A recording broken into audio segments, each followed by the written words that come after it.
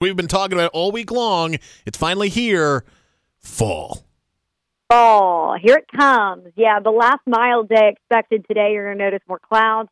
Some spotty showers will be on and off, mainly light. So just keep the umbrella nearby just in case.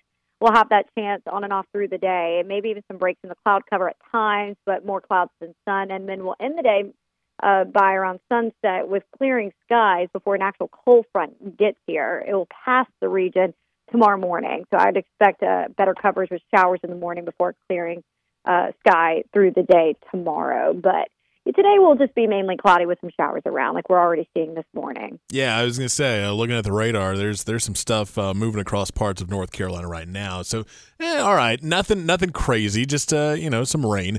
I think the big story though, it's Saturday night, is that right? Tell me about how cold it's really going to get this weekend.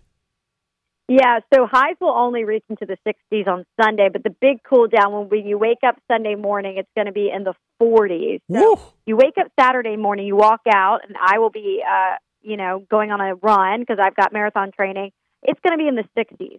But then Sunday morning, I'm going to wake up and say, what just happened?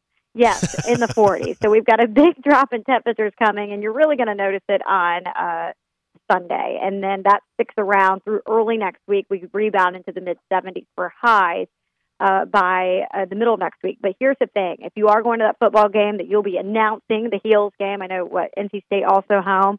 Yep. NC State will be. Jacket. Okay. Yeah, because it is going to be breezy behind that front. The skies will clear, but the temperatures will be falling throughout the game. Okay, so I know up in Chapel Hill for Carolina, kickoff is at 3:30, which means the game will be getting over right around 6:30 or 7-ish.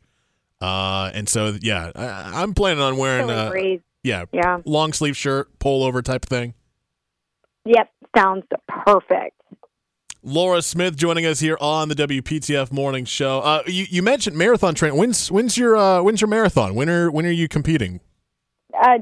December 8th weekend down in Kiowa. That's outside of Charleston, Kiowa Island. Should be a flat course, so that'll be nice. But I'm reaching the point where I'm doing these long runs on Saturdays that are over 10 miles now. So I'm at the point where I really got to motivate myself. I don't think I've run 10 miles in my life. It's a struggle, I will say. What made you decide that you're going to try a marathon?